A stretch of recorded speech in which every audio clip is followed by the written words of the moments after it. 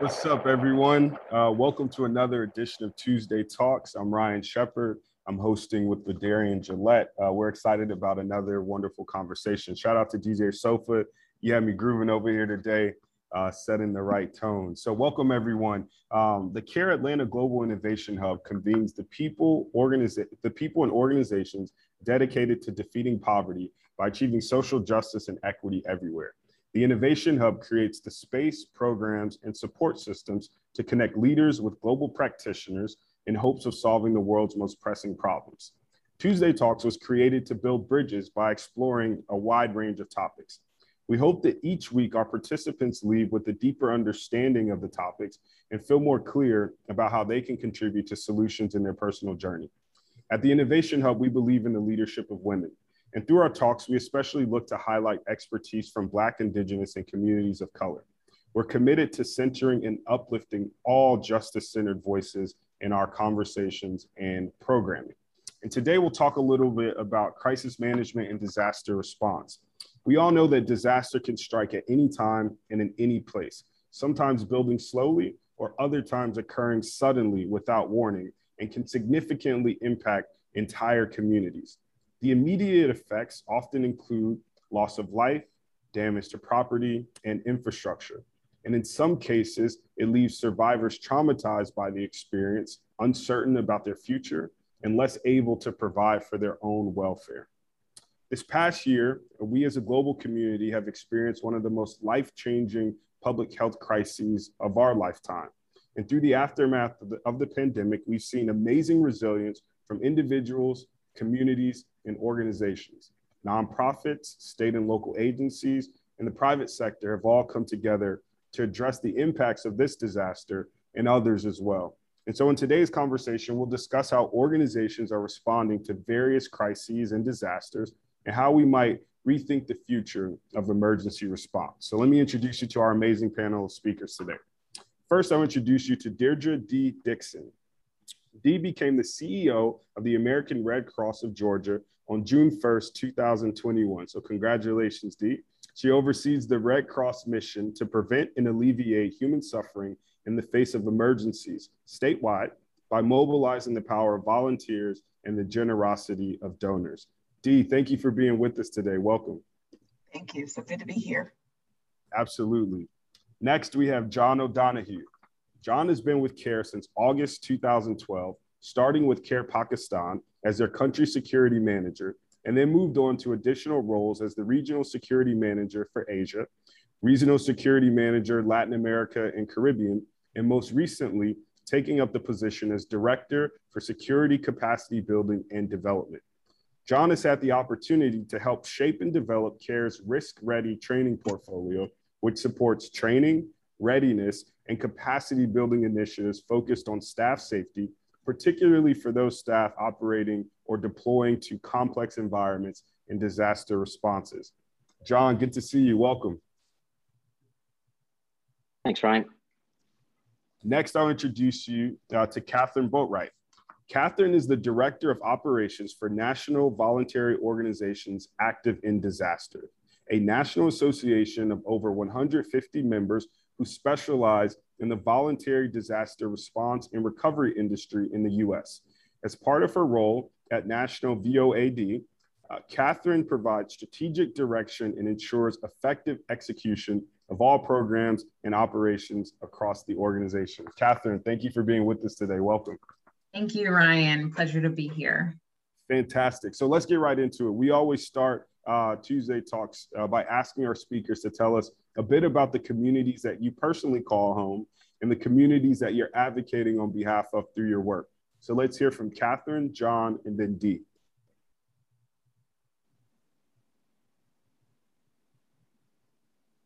Do you want to kick us off, Catherine? What communities do you call home? Who are you advocating on behalf of through your work? Sure.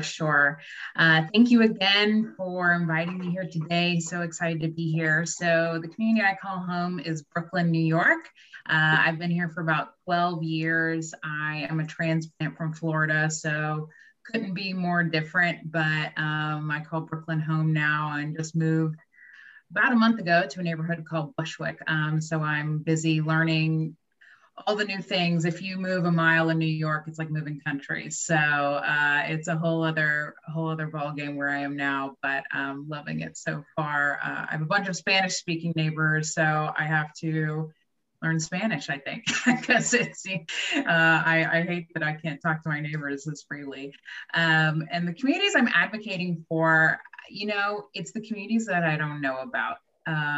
So often in this work, especially looking at the scope of the entire country, every time there's a disaster, you learn something new about community you never learned before. The ratio in Iowa last year, I discovered there was a huge refugee population and we needed a lot of different languages that we didn't know about.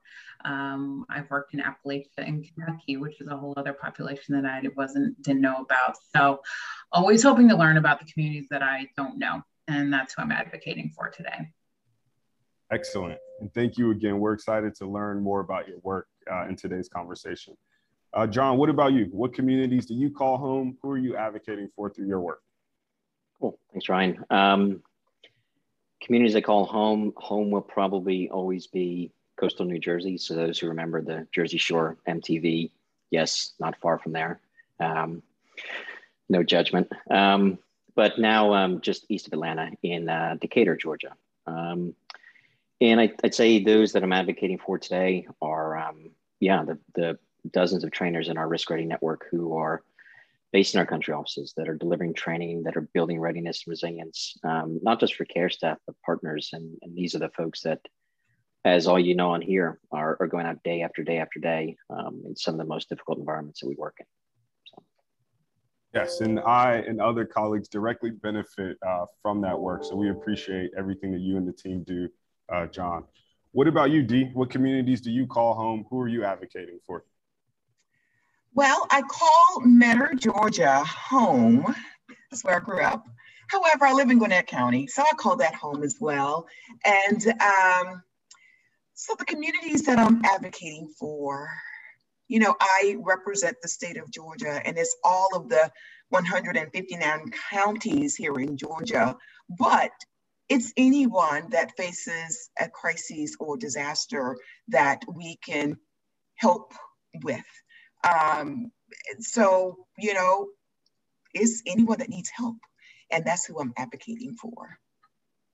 I love it. So let's actually pick up there because you're new into this role that is of tremendous significance. And so I'd love to hear from you about how the Red Cross strategizes around disaster response and how you all are striking the balance between what you kind of intimated, advocating for and helping anyone who might be experiencing crisis, even at the most local level, and balancing that with some of the bigger, heavier challenges that may impact larger swaths of the community. Before coming to the Red Cross, in December will be 4 years. And before coming here, I thought it was all about the floods and blood. However, since being here, there truly is a strategy around how we prepare, respond, and recover.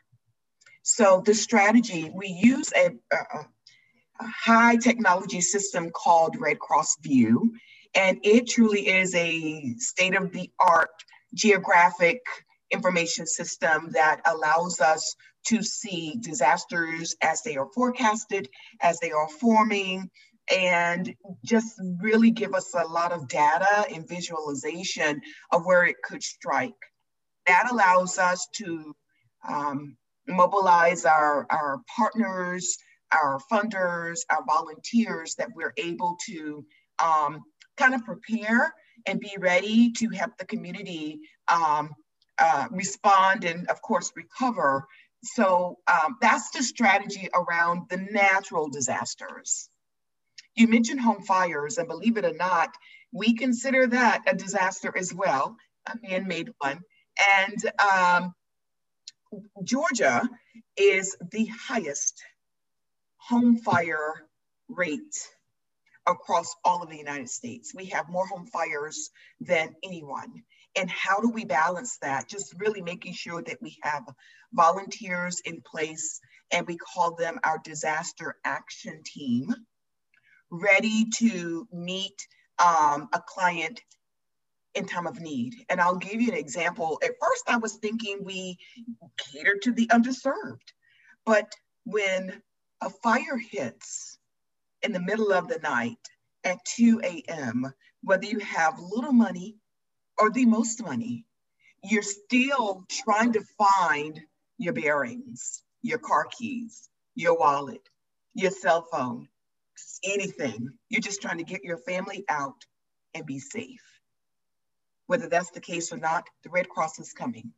Now, what that service looks like is a little different, but that's the balance of it all. And I'll pause to see if there are any further questions on that. Yes, no. So that's quite insightful. A lot of things in there that I wasn't aware of, especially this statistic about the state of Georgia. I wonder, John, if you can talk a little bit about something that Dee introduced to the conversation around the things that people do in the moment, and that kind of throws a lot of the things that maybe separate us out of the window. When we're faced with a moment of crisis, there's some kind of human instinct that kicks in. How do you try to prepare staff? How do you train folks to have the very best set of skills and tools to lead to the best possible outcomes in those types of moments? No, thanks, Ryan. And it's probably, it hopefully encompasses in a bit of our journey within the Care Security, which is what I'm a part of, our Risk Ready training platform. And it goes to what you're talking about. It started, even though it started roughly 3 years ago, it was really more 6 years ago. And also just the bigger journey of care, being more prepared to work in these environments. In terms of having those skill sets ready, we looked at our team in Afghanistan, and now it's coming back in the news, as most of you can see, of trying to get them trauma first aid training in 2015, 2016. And we had 600 staff at the time, and none of us who could deliver the training spoke Dari or Pashto or could travel to these locations. So it was a small, slow roll of a train the trainer concept. But we saw over time that as that built out over the Care USA network, it was more than skills and capacity. It was kind of really confidence. Are people confident that they have their own abilities to react and respond, just as you're saying, and just as Deirdre's saying there. And it's also trying to really, I'd say, start to layer in and promote the concept of being lifelong learners for our own staff, wanting to learn, wanting to get to the next, whether achievement of skill set, whether achievement of knowledge. But we're finding as we do that, that starts to permeate into other areas, which is, it was not our initial intent, but it's a good kind of secondary effect. Yeah, and that's quite helpful. And again, I have, I think, the benefit of being on the inside and understanding some of the work that goes in and many of the efforts that are being pushed across the organization. And so I wonder, Catherine, for folks who maybe don't have the benefit of working in a large organization like CARE or having the expertise that Dee or John bring to the table, how do we ensure that folks who are inspired to respond or want to engage in the wake of crisis or disaster, how do we ensure that they are doing things that are beneficial or additive as opposed to either getting in the way or duplicating efforts that are better performed by experts? Yeah, absolutely. That is pretty much the whole reason why National VOAD exists, is to help bring people together, coordinate, and to collaborate better.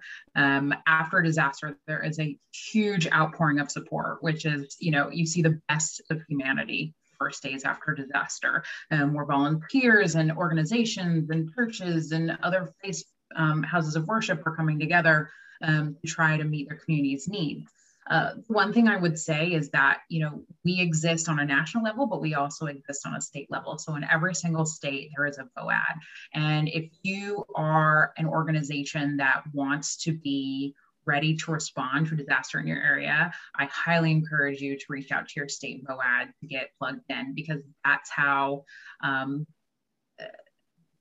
you prevent the duplication of services. That's how you know what causes, what brings care versus what brings harm in a community. Something that is a beacon of National VOAD is our points of consensus and our guidance documents. They are documents and they are resources, but they are years of expertise put into a document of, this is what we say in this service area is the standard of care and what we believe is best for the disaster survivor. So those are on our resource page. I would encourage you, if you're an organization, looking to provide case management or emotional care or rebuild, we have a lot of guidelines for those as far as how to serve well in your community. Yes, and we will certainly share the additional resources and make sure that folks can get plugged into everything that you all offer. I wonder, Dee, if you could share with us your view around kind of the global landscape here. So you all are affiliated with a global network, you're plugged in with different experts and organizations across the world. What do you think are some of the greatest challenges that we face as we look to be better prepared for crises or disasters? And what are things that are giving you a sense of optimism, especially coming out of this pandemic, where I think we've all become more keenly aware of why it's important to be prepared? I'll tell you, the one thing that we've learned during this pandemic is disasters don't stop just because we're in a pandemic, and people still have a need, and we are in a pandemic. And I think the global messaging here is that we still need our volunteers. We still need our funders. We still need our donors. We still need, our boards. And whether that's locally or globally, we still need each other to help each other. And I think that's our biggest learning of all of this. And, our transition in this pandemic of learning to do things virtually and still meet the needs of the client, that has been a huge transition across all of the Red Cross enterprise. And it continues, and it continues as far as challenging or competing with the pandemic and the Delta variant, and how we are still trying to make sure that we can respond locally, nationally, and globally. So just making sure that the training is there, that we are training our volunteers now in a different way in order to meet our clients' needs. I love that. Thank you for the perspective. And so we've spent a bit of time talking about kind of natural disasters, weather-related event, public health crises, but we also know that disaster or crises can emerge from kind of human-driven events, particularly in areas of conflict. And so, John, this is also something that you're constantly thinking about. There's this whole suite of unpredictable natural events that occur, and then there's the human stuff that we are constantly dealing with. How do you strike that balance, and give us some insight about maybe some of the different things that you might consider, let's say in a conflict zone or something that's kind of human created versus the things that are naturally occurring? Yeah, no, thanks, Ryan. I think it's naturally trying to strike a balance with being a big organization, meeting everyone's needs at the same time, which can never happen. But trying to be upfront of saying where priorities do exist based on the ebb and flow of if there's a hurricane, if the pandemic is kind of more prominent in one area, but also the conflict pieces. And it's a lot of what we've tried to do over the last couple of years is provide, I'd say, our consolidated knowledge from our level, but linking into the feedback from our staff on the ground, because they live it day to day, they see it day to day. So in a conflict setting, a lot of it does revert back to what are the new threats that staff are facing? Are they based on ethnicity? Are they based on geography? Are they based on just literally kind of the pattern of life that they live and work in every day? So I think our team, our Risk Ready platform, we've tried to really be deliberate in being better listeners and kind of really bringing that to how we develop and deliver trainings. But I think the last one that I did kind of want to note on that question too is whether it's conflict or whether it's natural disasters, we have started to proactively, I'd say, deliver mental health or mental resilience training. And in this sector, I'm seeing it become more integrated in how we engage with staff after events. Not so much proactively, but that's kind of where we're hoping to work with other departments in care to build that as just kind of a standard approach, and kind of really be open about that too, and say this is something that we should talk about, address, and integrate. Yeah, I do think I get the sense that it's a rapidly evolving kind of space, and it's the highest stakes, right? Because you're literally talking about folks' safety and well-being. And so I think it is fascinating to see how we start to integrate more of these important pieces of it, and particularly how the public discourse may influence that. I wonder, Catherine, how that plays out in your interaction in dealing with volunteers. How do you ensure that folks who may not have advanced training are kept safe, and that people are able to engage in ways, again, that are additive and beneficial for all parties? Yeah, that's a great question. And, working in a hazardous or complex environment, hopefully every nonprofit that is responding has done their homework on what are the safety measures that we really need to be taking to not only protect our staff, but our volunteers as well. They're not required to be there. They're there of their own free will and goodwill to the community, especially this year. A lot of volunteers in the United States are in that at-risk category. So there was another level of care that had to be taken there of saying, are we really willing to put them at risk for this? So the balance is really challenging. So first off, I would say if you're volunteering, you need to absolutely volunteer with a certified nonprofit organization that works in this space. I understand always wanting neighbor helping neighbor, but they will equip you, they will train you, they will give you the protective equipment. It is the best way to serve your community, to make sure that you're doing it in the right way and you're well equipped for it. I don't know if you wanted me to go into any more details about safety precautions that we've had this year, but it's been immense and it's been a huge lift for so many nonprofits. Yeah, no, for sure. If there's additional details you want to share, please do. I know we've experienced it on our end as we've supported community organizations. We're doing work directly in the face of the pandemic, and really across the global network of care. Safety and safety protocols continue to be top of mind. And it can be quite cumbersome at times. And again, it's working with volunteers is a particularly different muscle because, as you mentioned, these are folks that are choosing to be there out of deep concern for their neighbors, and they're not always the best trained. They don't always have the requisite skill set, or maybe not even the materials, the PPE that they need to do the thing effectively. So this is something that, we've seen and we've noticed, and feel free to share a bit or an example of something along those lines.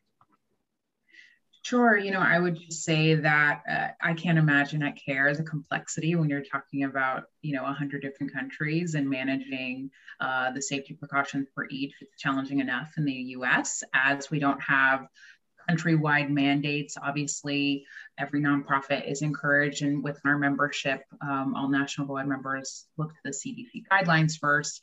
And, often in disaster response work, there are, local organizations such as the Red Cross of Georgia that are responding locally. But when more resources are required, people often travel and bring staff, volunteers, and resources along with them. And during a pandemic, that is problematic. So there was a huge shift to doing a hyper-local focus on staffing as much as possible, to restrict travel, to restrict transmission. Of course, there have been, since the beginning of the pandemic, every level of type of mandates that we've all experienced, masking, social distancing, et cetera. And now nonprofits are trying to gauge whether to mandate vaccines, for their volunteers. And every nonprofit is going to make that decision for themselves. So it's tough because every locality has different mandates. And so when you are responding to a disaster, you have to decide for both the needs of the community and the safety of your volunteers when considering how and when and if you can deploy to that area. Yes, we appreciate you all doing the people's work. It clearly comes with a lot of complexities and challenges, and we don't take that lightly. We have a few great questions coming in from the audience, so I want to pass it over to you, Ladarian, to give voice to those. Thanks, Ryan, and thank you to the speakers. Everything you all have said so far has been insightful, and I'm over here thinking about signing up, right, at the Red Cross to help and volunteer. So thank you all for that. One of the things that Ryan mentioned in his introduction, something that Dee touched on as well, is responding to multiple disasters at one time, right? Whether it be natural or man-made. I'm curious to get you all's thoughts on the role of media. This is something Dee and I actually had a conversation on before this discussion around how do we ensure the media is responsive, right, to natural disasters, but also responsive to disasters that are also happening at the same time as a natural disaster. And not only here in the US, but other places in the world, right? That John may have some background on. I'm curious if you all think the media should play a role and how you all have seen the media play a role in the past, especially kind of comparing the pandemic and everything being about COVID, right? But also other things happening, wildfires happening, conflict happening overseas. So would love your thoughts there. Maybe we can go John and then Dee and then Catherine. Sure. No, thanks, Ladarian. Just trying to kind of land it on my scope when it comes to training and readiness. I think one area that we do, I don't want to say struggle to get funding for training and readiness, but it's not on the forefront when we do kind of build proposals and secure funding. And some of that does come down to our own ways that we advocate. In some of these areas, there is naturally just kind of fatigue of some locations where they are endemic disasters, whether they're natural or man-made, human-made. So I think, and again, I think CARE has a great advocacy and media and comms department. They're able to tell that story and tell that message. I think where it comes to, potentially areas to strengthen that with media is for us, when it comes to training and readiness, it always helps that we're able to, I'd say, connect ourselves to people. Our colleagues are people. Our colleagues they're our colleagues. They're our friends. They're the ones going out and doing this work. And those kind of human components and elements, one, are a very big motivating factor for us as our team. But I've seen it work really well when CARE is able to connect them. They still do. So it's that human element where these people do exist. They are friends and colleagues in these places that maybe we'll never go to, but they're challenging nonetheless. Thanks for that, John. And I think the human element is super important. I've had the opportunity to work with a couple CARE consultants who work in journalism, and that's their same kind of idea around making sure people's stories get out to kind of help other people understand the crisis that's happening. So Dee, what are your thoughts here? I was thinking about my response.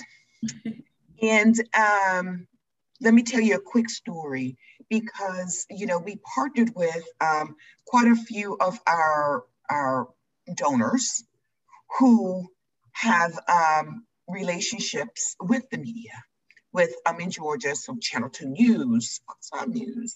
And with this partnership, they pulled together a meeting with all of their nonprofits, not just the Red Cross, so that we can have a disaster coalition, if you will. And that has been very helpful, because when the election was going on, there was a whole lot of competition with what's being publicized. And with COVID going on, there's a lot of competition as far as what's being publicized when it comes to a disaster. And we depend on that so that our donors and supporters and volunteers and the communities will know exactly how we are responding and or where the biggest need is. So when it comes to media, it's very important. Now, again, we've had some competition here recently, and I don't think it's just the Red Cross. I think it's all of us that, really kind of leverage that. What are we doing, though, about that is still trying to partner with some of those media partners to see, where we can get some sound bites on television, but we're also leveraging, social media, that we have a little bit more, I don't want to say control, but we can certainly share the story and share what our volunteers are doing, what our donors are doing, what we're hearing from the community in a strategic way on social media. But media is very important, and we try to leverage that as best as we can. Thank you for that, Dee. I think the important phrase there is social media too, right? We always talk about media, and I forget every now and then that a lot of the news I get personally comes from social media. So I love that you threw that in and put that back top of mind. Catherine, what about you? What are your thoughts here? Well, Dee, I love your idea of partnering with media. I think sometimes we think that we have to like compete or, you know, have fireworks to get their attention. And I love the idea of, you know, when during Blue Skies of saying like, how can we partner together? So I just, you know, tip my hat to that and would encourage others to do the same. Media is tremendously important, and media in this country and around the world is very complicated, right? I would say that it is a tool to be leveraged, especially local media, when we're talking about internet and electricity outages. People can often find their way to a local news station through some kind of TV setup or through radio, also so important to get really critical information out. You know, if I had one request of media, it would be to stick with the story. You know, the most funds are raised for a disaster the first 48 hours after it hits. And that's because there's so much media attention. And, you know, they're showing, you know, people floating away in floodwaters and really dramatic imaging that is just so heartbreaking. And it's all very true. But the average recovery of a community is 3 to 5 years.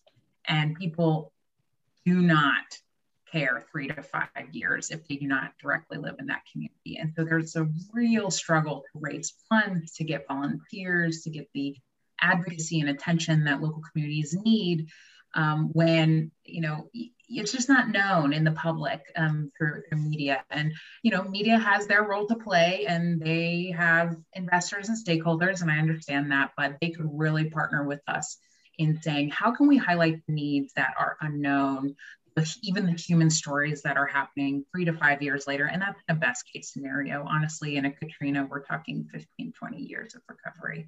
So stick with the story is what I would ask of our media partners.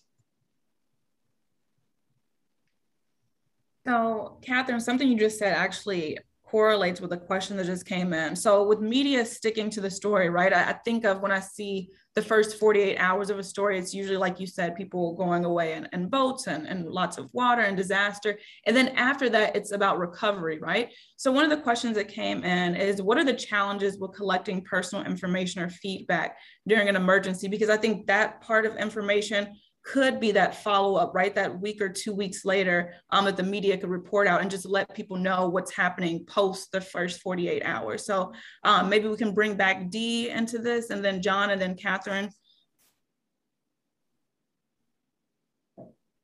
Yep.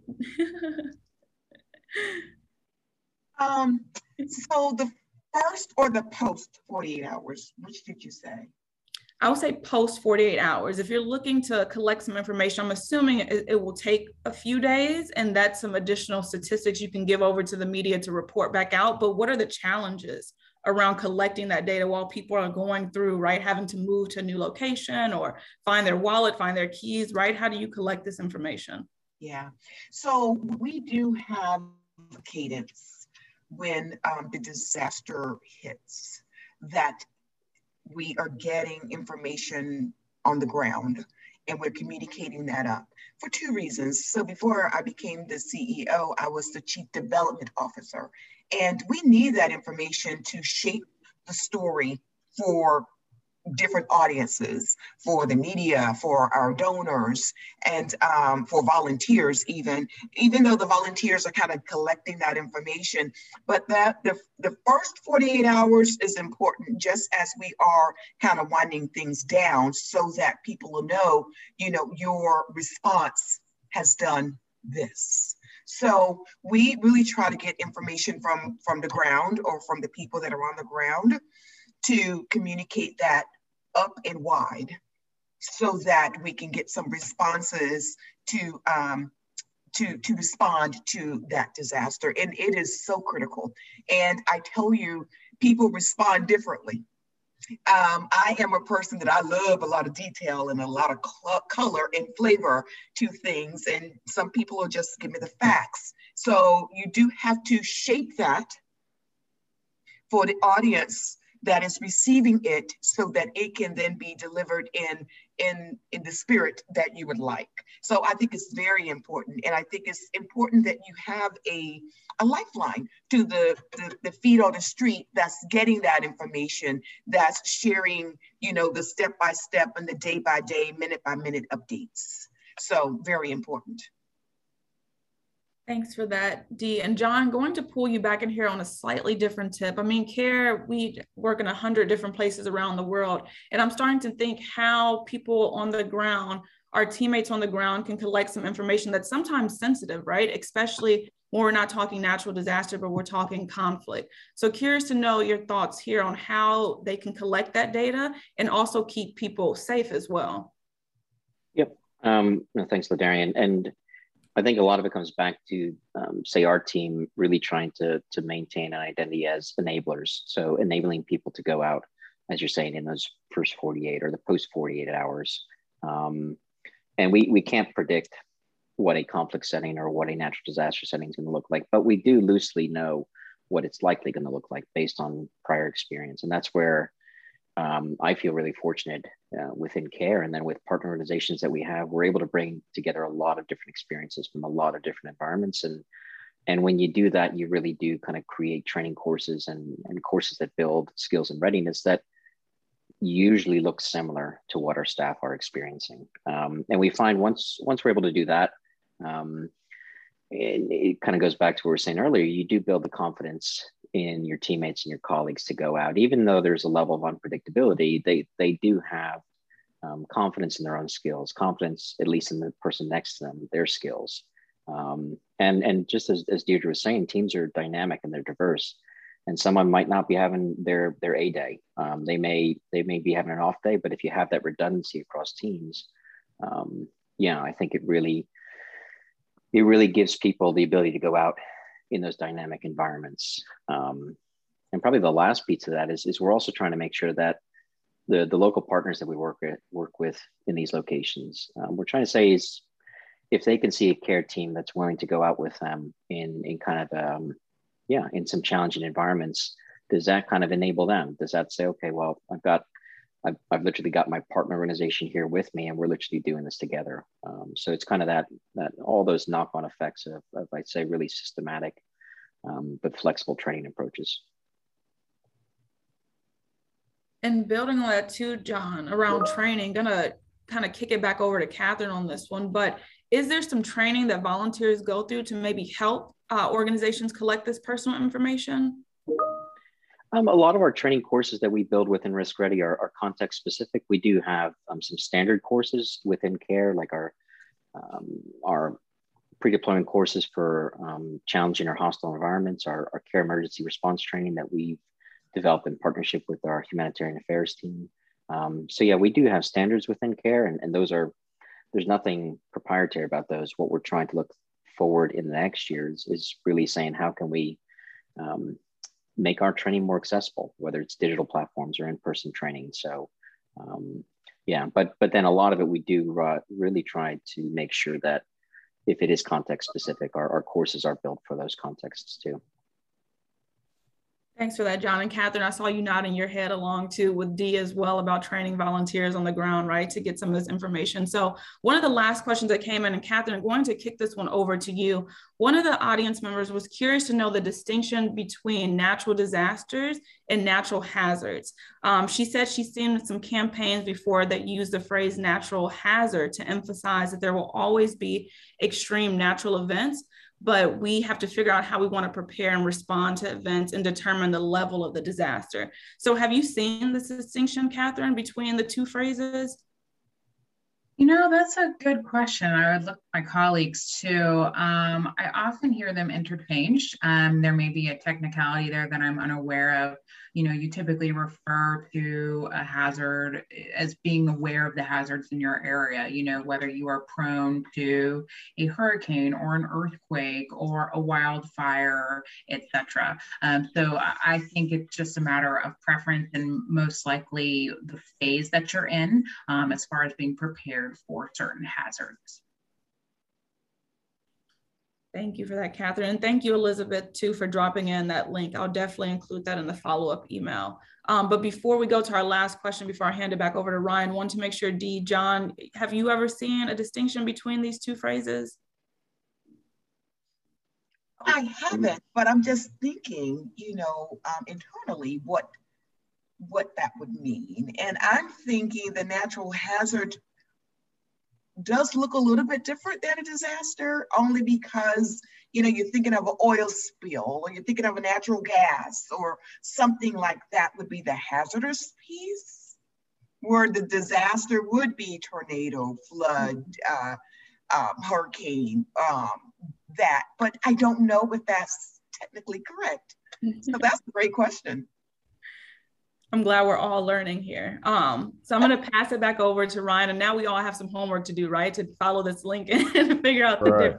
But Ryan, passing it back over to you for our last question. Awesome. Thanks. And John, I want to give you a chance. It looked like you were going to jump in on that last question.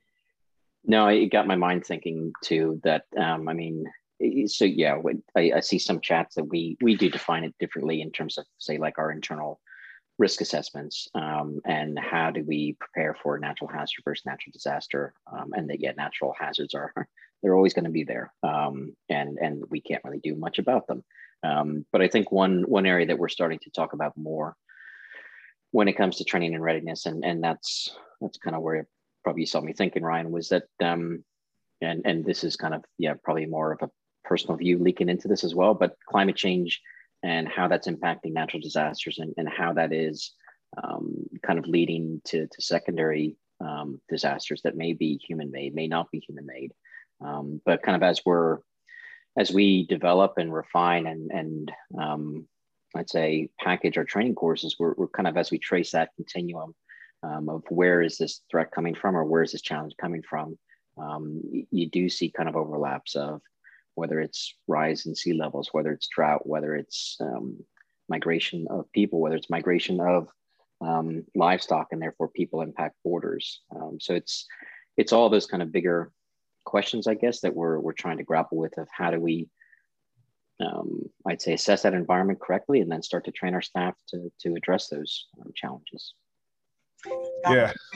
Oh, I'm sorry. No, please, Dee. I was just going to say, building on what John just mentioned regarding climate change, that seems to be the big buzzword right now with the Red Cross, as we are seeing. Last year we had more named disasters than we've had in history, and the forecast is that we are in a chronic state now, that we're going to have another busy season, and that's all due to the climate change. And going back to that question of the natural hazard versus disaster, and what can we be mindful of in prevention, I mentioned that our volunteers are learning a new skill, and that is to deliver mission virtually. And part of this climate change reaction on our part is truly to see how we can impact our carbon footprint. And if there is an opportunity to do more things virtually at will versus on demand, if that makes sense, that we're being more planful to be virtual versus having to respond to a disaster to be more virtual. So we are trying to collectively look at our carbon footprint as we are looking at our climate change indicators. So John, I just wanted to build on that, since you brought up climate change. And we're doing, some things I probably don't even know about, but thank you for that trigger. Yes. No, thank you. Thank you both for adding that additional perspective there. One of the coolest things about this platform and sitting in this seat is that we're often able to see things that we may have learned in another conversation. So let's say about climate change, intersect with the things we're learning today about crisis response and disaster preparedness. And it truly is like, I don't know, a spoil to sit in the seat every week and learn from experts like you all, and to be able to connect the dots. So thank you all again for everything that you shared. We're running towards the end of time here, but we always end by asking our speakers to share with us one thing that's bringing you joy these days, or something that you're experiencing or creating to make joy in the world around you. So let's go, John, Catherine, and we'll get our last word from Dee. Okay, good putting us on the spot. But yeah, bringing joy. I mean, there's a lot of things. One that jumps to mind is my 6-year-old started his first day of first grade at a new school. So he was smiling ear to ear. I'm sure he's not going to always smile going to school in his life ahead. So kind of held on to that. Yeah, and probably just a real quick one too is like, I know there's a lot going on in care, and I know there's a lot that everyone is engaged in, but it just kind of feels like in a number of conversations that I get to be a part of that, again, you're seeing within care, and I know it's in peer organizations too, that people are really trying to band together and pull together on some really complex problems. And that's great to see, because you get to work with people who want to be here and want to kind of solve these problems and move ahead.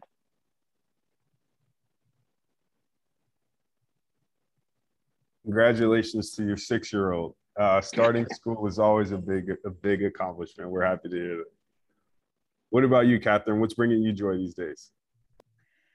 Well, I love what John said, and I would just echo that. I feel like I've seen more partnerships now than ever before. And I think, the pandemic has brought us to this place, both virtually, where we're able to connect easier, and just in a place where we realize that we really need each other. So I'm, just props to that.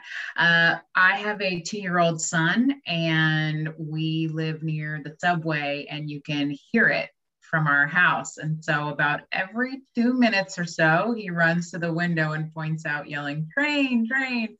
And for adults, the sound of the train is annoying and not a positive, but he has turned it into the joy of his life. And I love that it brings him so much joy. So it brings me a little laughter every time he does it. That's beautiful. I love it. What about you, Dee?